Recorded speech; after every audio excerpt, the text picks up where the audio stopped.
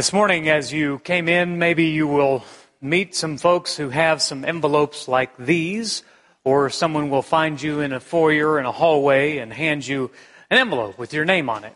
And that envelope will contain a assignment, a Prayer Pal assignment for this coming school year. Sandy and Becky got those all prepared, and they are distributing those today to everyone that they can find, save a few stamps, and whatever they have left they will mail out. Obviously, it'll probably go out on Tuesday since of the Labor Day holiday. I mentioned that to say there are a few things in that envelope, whether you receive it today or if you're not here today and you're watching this at a later time, and you get that envelope in the mail, there's a couple things I want to direct your attention to. Number one, you're going to get the letter which has your assignment in it, who your prayer pal is, what grade they're in. Second is you're going to get a list of topics to pray for. I personally keep this at my desk. I have an alarm that goes off every day at a certain time, and I pray for my prayer pals, and I try to use that guide if I don't have something specific to pray about. Also, this year will be what just looks like a white square from your vantage point, but is actually a magnet that is made for you to put a picture of you and your prayer pal, and you can slip it right inside and put that on your refrigerator or put that at some place where you have a metal place to stick it to.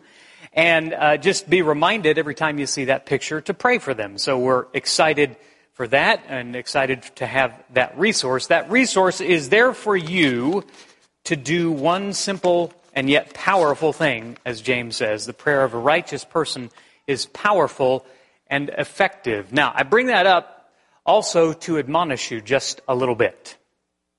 There are still, I think, about 15 students who do not have prayer pals. That's why the boxes are still at the door. They're still waiting on someone. And that's not good. With a congregation our size, with a congregation that is committed to being intergenerational, it's time to step up. And so, if you haven't done that, just send a quick text. I won't even give you a hard time about it. Text me or email the office or just fill out one of those blue forms on the way out. Let's get that taken care of today so that we can have all the assignments mailed out in the mail. We shouldn't have a single student without a prayer pal, and we really do need your help. If you're able to, you want to double up on prayer pals, be even better. I would like for us to not have to solve it that way because I know there's enough people. Now, I know, and I'll just give you a little more. I'm going to twist. I've got your arm in a twist here. I'm going to put another 90 degrees on it. So some people get a little like, okay, they see all these amazing prayer pals and they go to the ball games and they go to plays and musicals and they go to all of this stuff. And if you do that, that's fine. I'm not saying you're doing anything wrong. I'm just saying that's not what we're asking of you. What we're asking of you is to pray faithfully, sincerely for another student at Northside every day. We want you to introduce yourself so they know who you are, and likewise. And we'll also have a little form in there that has a get-to-know-you form to help with that. But really at the core of it, we just need you to pray. And we have so many faithful prayers that if you've been reluctant to sign up to be a prayer pal because you're like, well, I don't drive, I don't get out, I'm not able to do this or that, you're missing the point of prayer pals. It's right there in the name. Prayer pals. Okay? So if you haven't done that, please do that. Let's get all those assignments done today. And when you get that assignment, begin to introduce yourself, make yourself known to your prayer pal. Even if you've had them before, make that introduction. Ask for things you can pray about. Get the introduction form, have them fill it out. That'll be a good thing. Not just for you, not just for your prayer pal. It's good for Northside. There was a man who was traveling through a town and he came upon a construction zone, probably looking something like Kellogg for, I don't know, ever. In this construction zone, there were men who were principally, at first sight, doing the same thing. As he walked along this construction zone, he came upon the first man who was doing exactly what's in the picture here. He was a mason, and he was putting out the bricks. And he said, "Can I ask what you're doing?" The mason replied, "Well, I'm laying bricks." So he walked a little farther on the same project. He saw another man, principally doing the same thing as the previous. He said, well, can I ask you, what are you doing? He said, well, I'm making a wall. He had a little grander perspective. It wasn't just about laying bricks, it was about setting up a wall. He walked on a little farther, and he come by a third bricklayer who was working feverishly. He said, what, sir, may I ask, are you doing? He said, I am constructing a cathedral whose heights will reach to the heavens and where people will come from all over to worship the Almighty God. And you see, those three men, they were doing, at first glance, all three doing the same thing.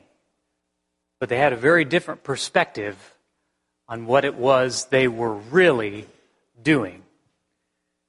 Today we finish up a series called Faithful, and as we finish up this series, we're going to talk about our work. Being faithful in our work on Labor Day weekend, I thought that was probably a good thing to talk about. Our trade, if you will.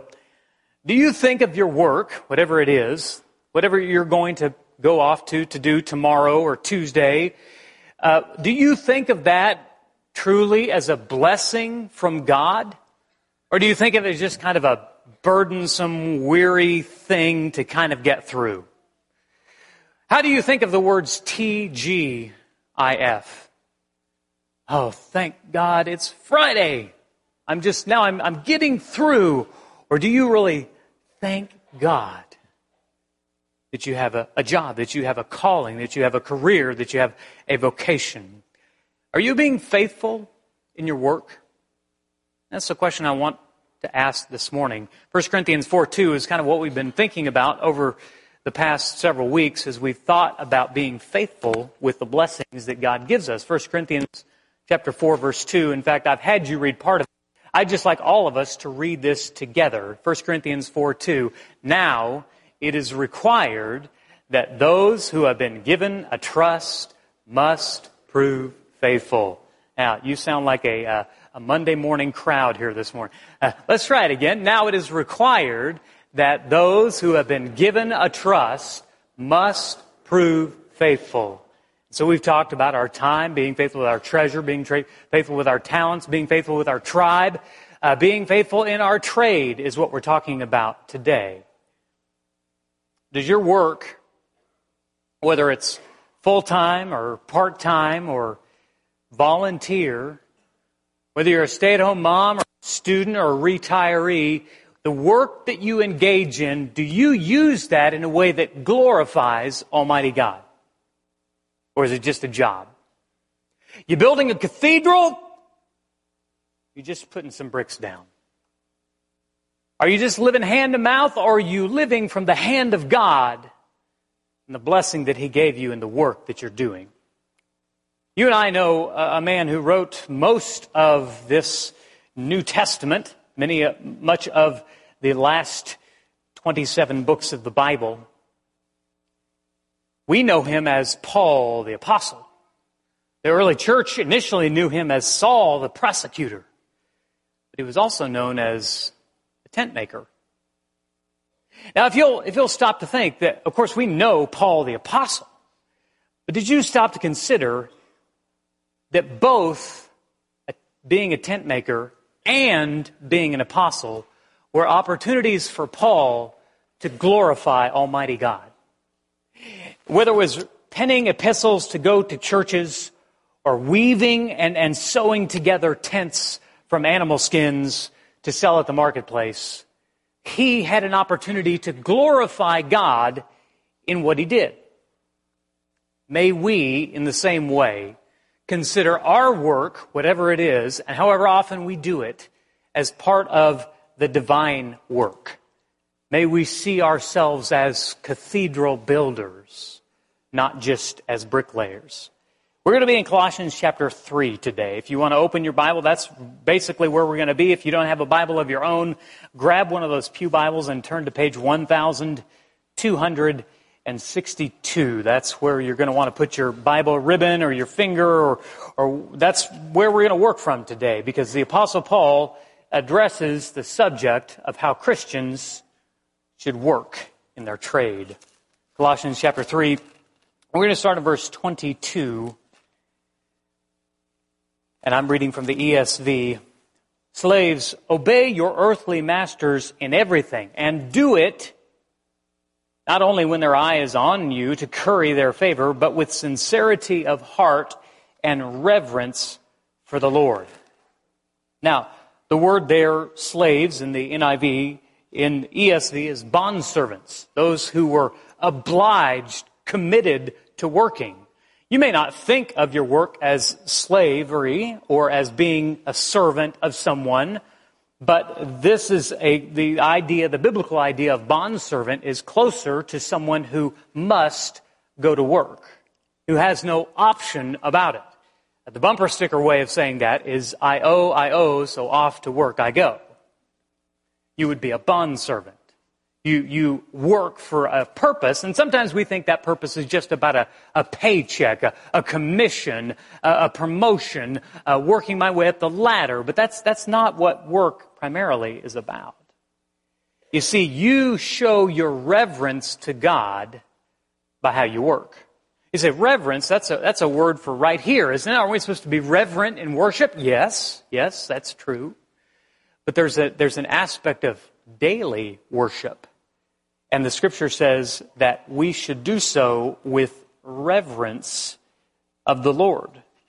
The ESV says to do that fearing the Lord. You show your devotion to God in your work. You show your reverence for God by how you work. Now, think about it like this.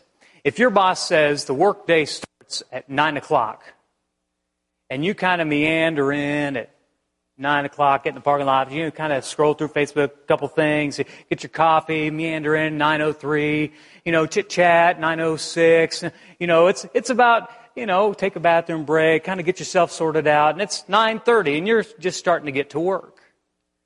Well, if I may be so abrupt, you're being irreverent. Not because you're dishonoring your boss, because you're dishonoring the boss.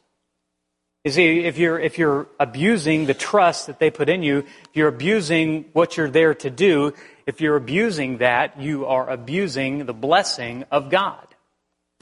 You show your devotion to God in your work. Anybody can work when the boss is around. That's not hard to do. Several years ago, we were working to get out of debt, and I had 2 jobs. And I was working, my second job was Pizza Hut. And I'm just a person who's very task-oriented, if you don't know that about me. I have a hard time not having something to do.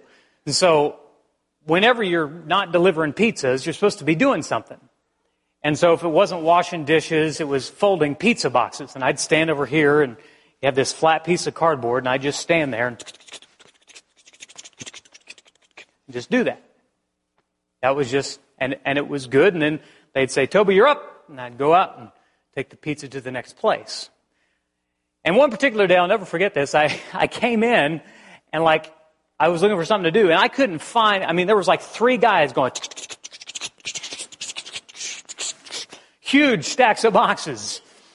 I went over to wash the dishes. There was 2 guys over there. There was literally nothing for me to do. I was couldn't even find a place to get to work, and I can't remember. Finally, I went back to the stock room and started organizing and sorting there.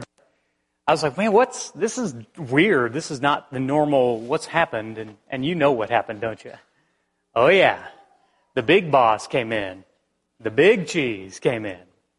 Big cheese came into the pizza place, and the guy who not just managed the store, not just owned the store, but owned most all the stores in Wichita. And he was there. So all of a sudden, everybody started working real hard. Working like they should be working every day, but they only work that way when the boss is around. Christians shouldn't be that way. Christians should work, do their very best no matter what. Christians should honor God in the work they do by giving the best in all that they do. So we want to do our work, and when we do it, we want to do it reverently. Now, you think about the word reverence, what does it mean? The technical definition is a deep respect, a holy fear of God. When you look at Isaiah chapter 6, and he has that vision of the throne room of heaven, And he comes into the presence of the Almighty God. And his reaction is, woe is me. And he's like, I'm a man of unclean lips among a people of unclean lips. You just get this sense of fear and holiness. That's reverence toward Almighty God. How do we do that in our work? I want you to turn, I know we're in Colossians, but I want you to turn back to the very beginning, Genesis chapter 2. In Genesis chapter 2, the story of creation continues, and there at the beginning, God does something. This is Genesis chapter 2, verse 15.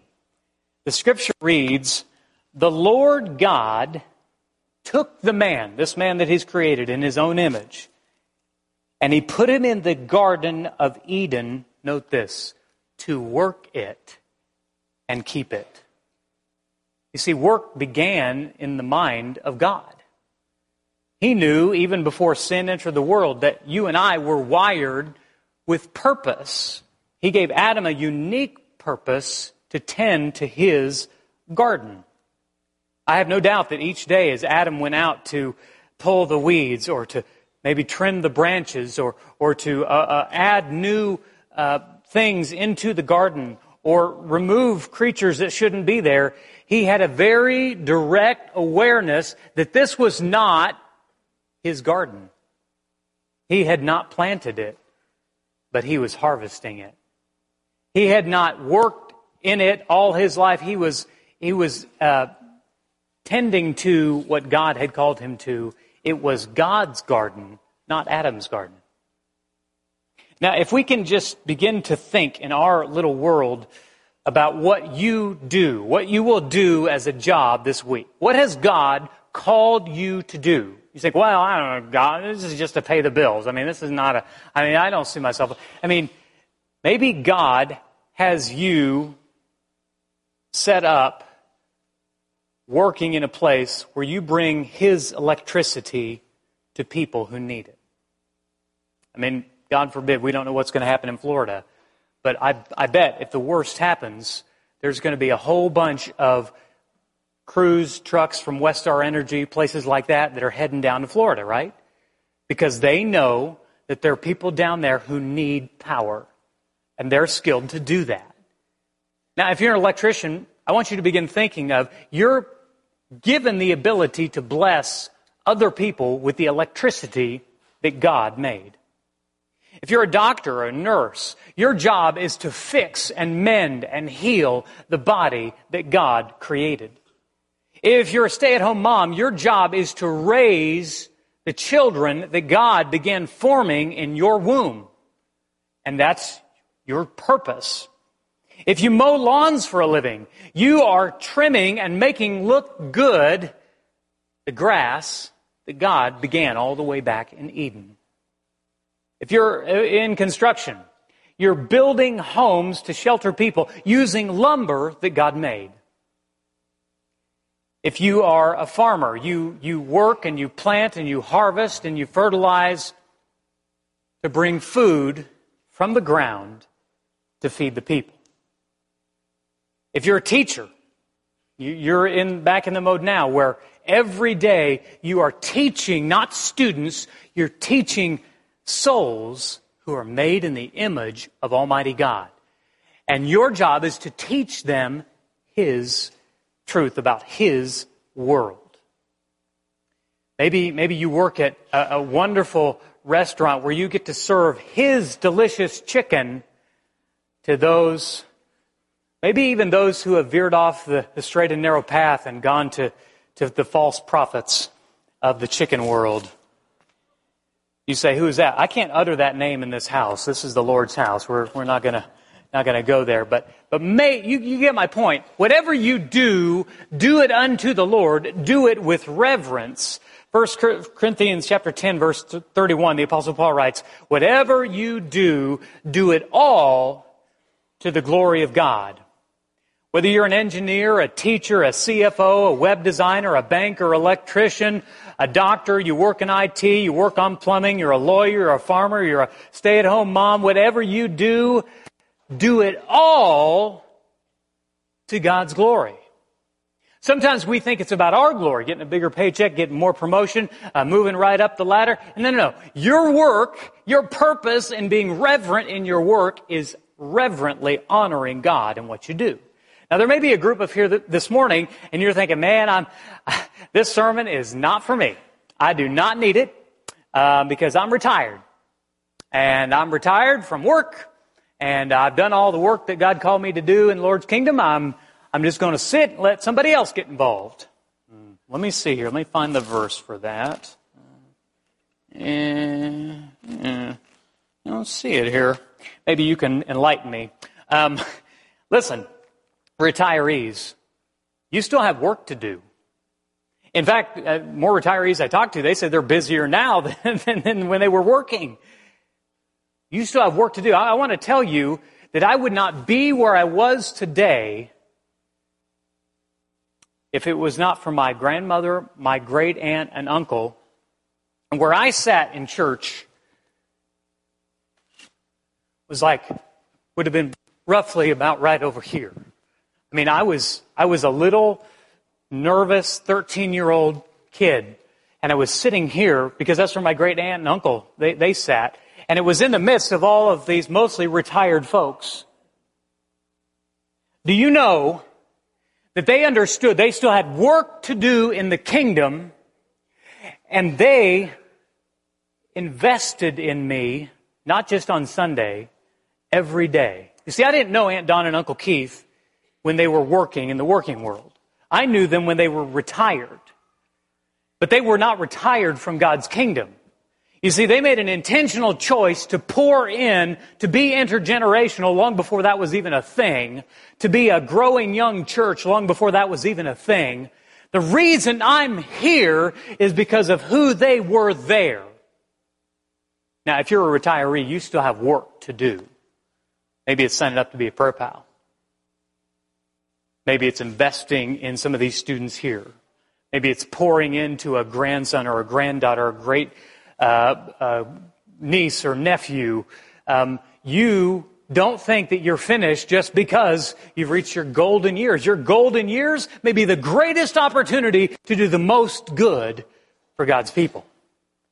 So may you do it all to the glory of God. Are you working to the glory of God? Are you laying bricks? Or are you building a cathedral? May we move to verse 23.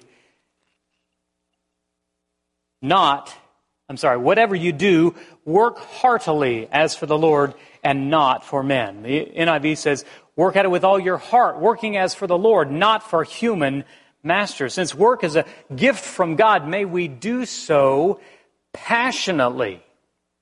Mediocrity does no one any good.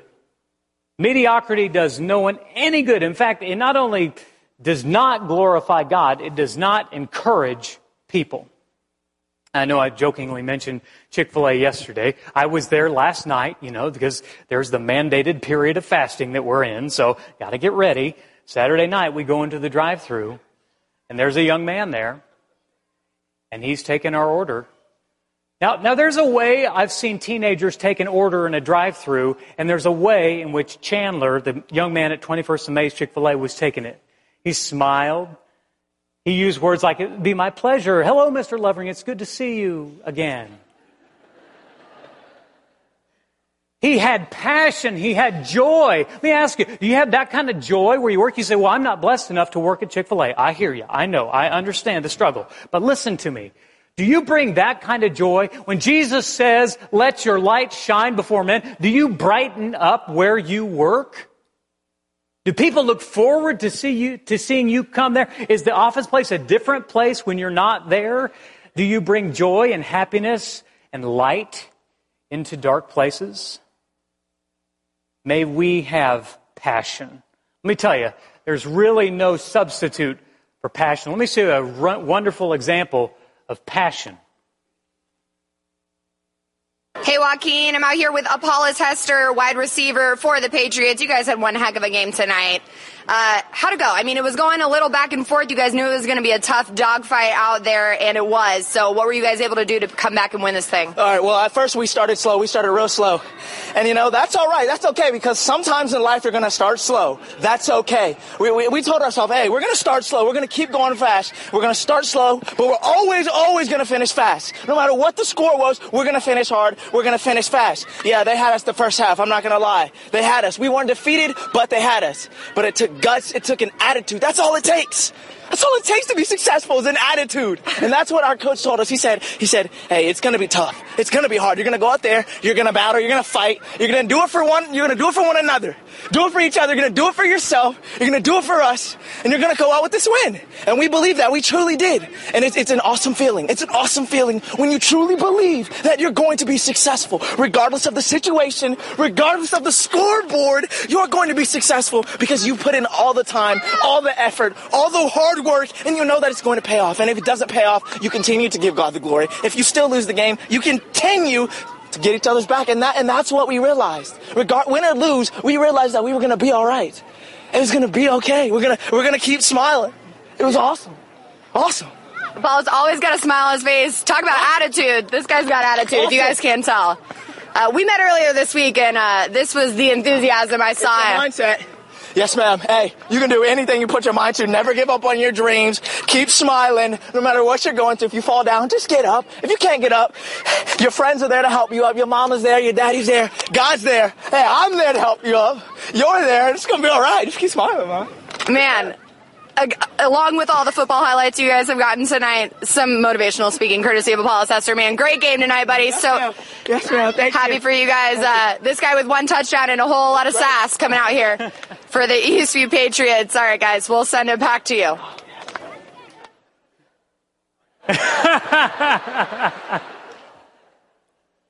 Isn't passion contagious? Look what Apollos Hester, this guy that you don't even know, look what he did to this room when he brought some passion, maybe at a game you don't even love. But let me tell you, Apollos is going places. I mean, if you're a business owner, you want to hire a guy like Apollos, but can I tell you the truth? The truth is, Apollos is probably going to hire some of us. I mean, he's going places because of his passion, because of his enthusiasm, because of that second mile attitude. That's the way Christians ought to be. We ought to have that kind of passion going into our work. And whatever work we do, we ought to have a heart for doing it and a passion that drives it. Jesus said it this way in Matthew chapter 5, verse 41. If anyone forces you to go 1 mile, go with him 2. How do we do that? Because that's a person who's driven by passion. Drives me crazy when people are just bare minimum. Well, it's not my job. Somebody else will do it. Well, I'd rather somebody else handle that. Passion, people, that's what we need. Not just in the pews, but we need it in our workplaces because it makes a difference. That's letting our light shine. Jesus' followers are not called to be paycheck players. I mean, that guy, I don't know, Jim, maybe we ought to get him in for Tennessee. Maybe help him out a little bit.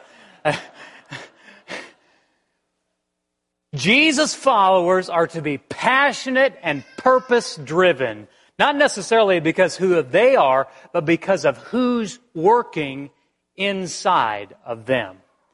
Are you laying bricks or are you passionately building a cathedral? Let's go to verse 24 of Colossians chapter 3. Knowing, since you know that you will receive an inheritance from the Lord as a reward, it is the Lord Christ you are serving. You see, if we're to depict this visually, this is what Colossians 3:24 says. When we think about our work, we think about, well, it's me and the boss, my direct report, whoever, is who is reporting to me and who do I report to and who do I need to please? And Colossians 3:24 says, if you're thinking about it that way, you're thinking about it all wrong. You're seeking to please the Lord. And yes, you have a boss, you have people over you, but you are working to serve Christ and to please Him in all you do. That being the case, may we be sure to do whatever work we do and do it well. Do it with excellence. Bring excellence into our work because excellence glorifies God and blesses other people. You can be excellent in the small things and the big things, but whatever you do, may you do it with excellence. If you're just a temp worker and you just hire on, starting Tuesday, may you bring excellence like you are the CEO and you've been running that company for 2 decades. May you bring excellence to every single thing you do. Not because you're serving your boss, it's because you're serving Christ. May we bring excellence in the ordinary. May we be grateful to God for the work that He gave us to do and that He has given us the opportunity to glorify Him. May we thank Him as we work hard and go to bed tired each day. May we praise Him for the gifts that He has given us to help make this world a better place. May we appreciate the good days and the hard days at work. May we be humble, teachable, coachable, hardworking, complaint-free employees. May we be exemplary bosses with servant-like hearts who lead people like Jesus led them. May the gospel shape both our work habits and our work attitudes. May we work motivated by love for Him and also for those whom our work benefits. May we avoid both the sin of laziness by not working enough and the sin of greed and idolatry in working too much. May we avoid distractions or any technology that will hinder our work instead of helping it. May you and I be joyful, productive, patient, creative, and focused workers. May we bless our workplace by shining the light of Christ in front of watching coworkers. May we bless our bosses by serving them well, even when they aren't around. May we remember that we are serving Christ, and so may we strive to be excellent in the ordinary. May you and I never be satisfied with mediocre work. May we, like Jesus, go the second mile at every opportunity. May we take responsibility to make things better. May we lead instead of sniping. May we encourage instead of discouraging. May we be problem solvers and not just problem finders. May our mouths be full of grace and truth. May we maximize God's glory in all our work. And in all our work, may we fix our eyes on hearts on Jesus and the work that He did at the cross. The grace which we could not earn, rest that we could not otherwise experience, and a living hope that will fuel us to the glory of God. You see, this matters because God has called us to work. Now, I found this video. I thought it was an excellent example of excellence in the ordinary. But you know what the top comment on this video was? This video should be called, quote, "How you work when your boss is nearby." A bunch of people agreed with that statement. If you were agreeing with that statement, I'd hope you agree with it in this sense. That's how you work when the boss is nearby, which, by the way, is all the time. Colossians 3:24 reminds us that the boss is always nearby, and because He is, our work, our passion, our creativity, our joy should overflow into our work lives. I'll finish with one final story that is told by Tim Keller about a young lady who walked into the church where he serves, but this lady was not a believer, not a Christ follower at all. This is the first time she had ever been to a church.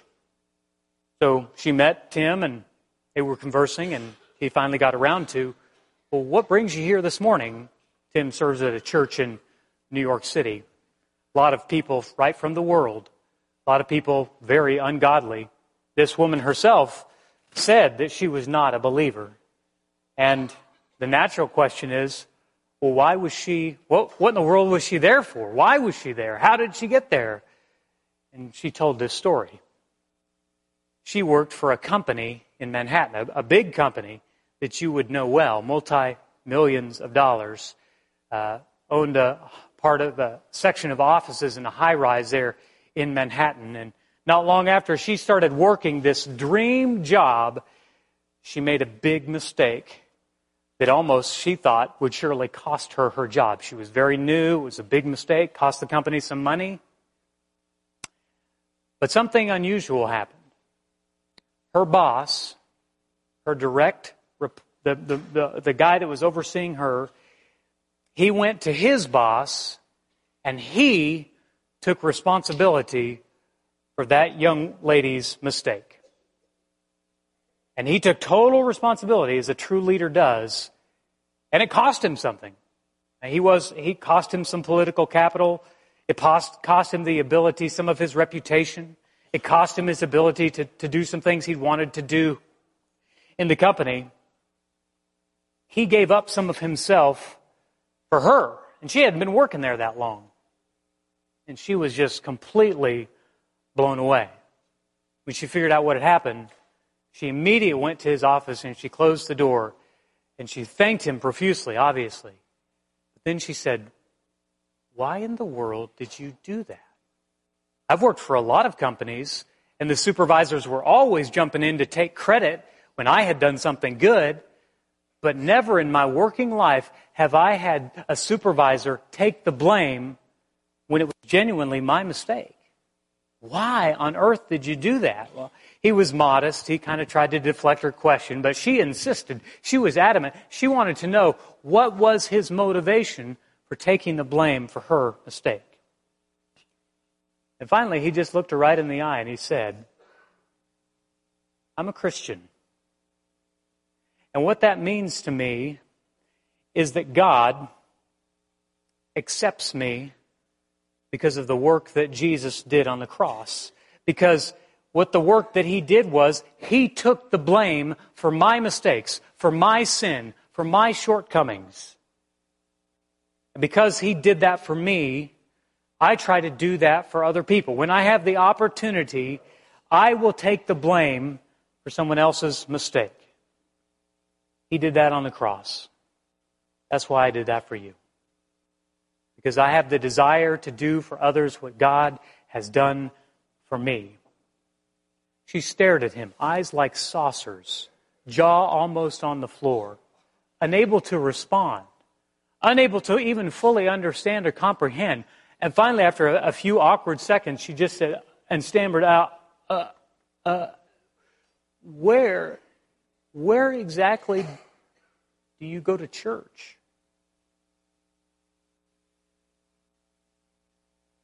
And that's when she showed up. You see, our work gives us an opportunity to participate in the work of God.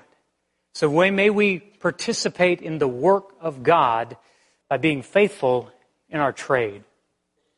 1 Corinthians 3:9 says we are God's fellow workers. You are God's field.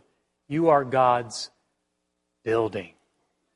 You and I have the opportunity to be, not just to build, but to be God's cathedral.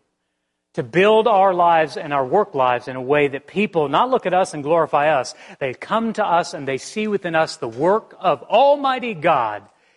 They see our light and they praise our Father who's in heaven. This morning, if you do not know Jesus, I want to tell you that he was not just a teacher and a rabbi, he was a carpenter. But his work, his greatest work, was none of those things. His greatest work was what he did for you and I at the cross. He became sin so that we might be sinless in the eyes of God. And he said the only way to accept that free gift of grace is simply to believe and be baptized. And so if you're ready to do that this morning, to participate in the work of God and to begin with a journey with Jesus, this morning's a wonderful time to do that. Not just to see the work of God, but to participate in the work of God.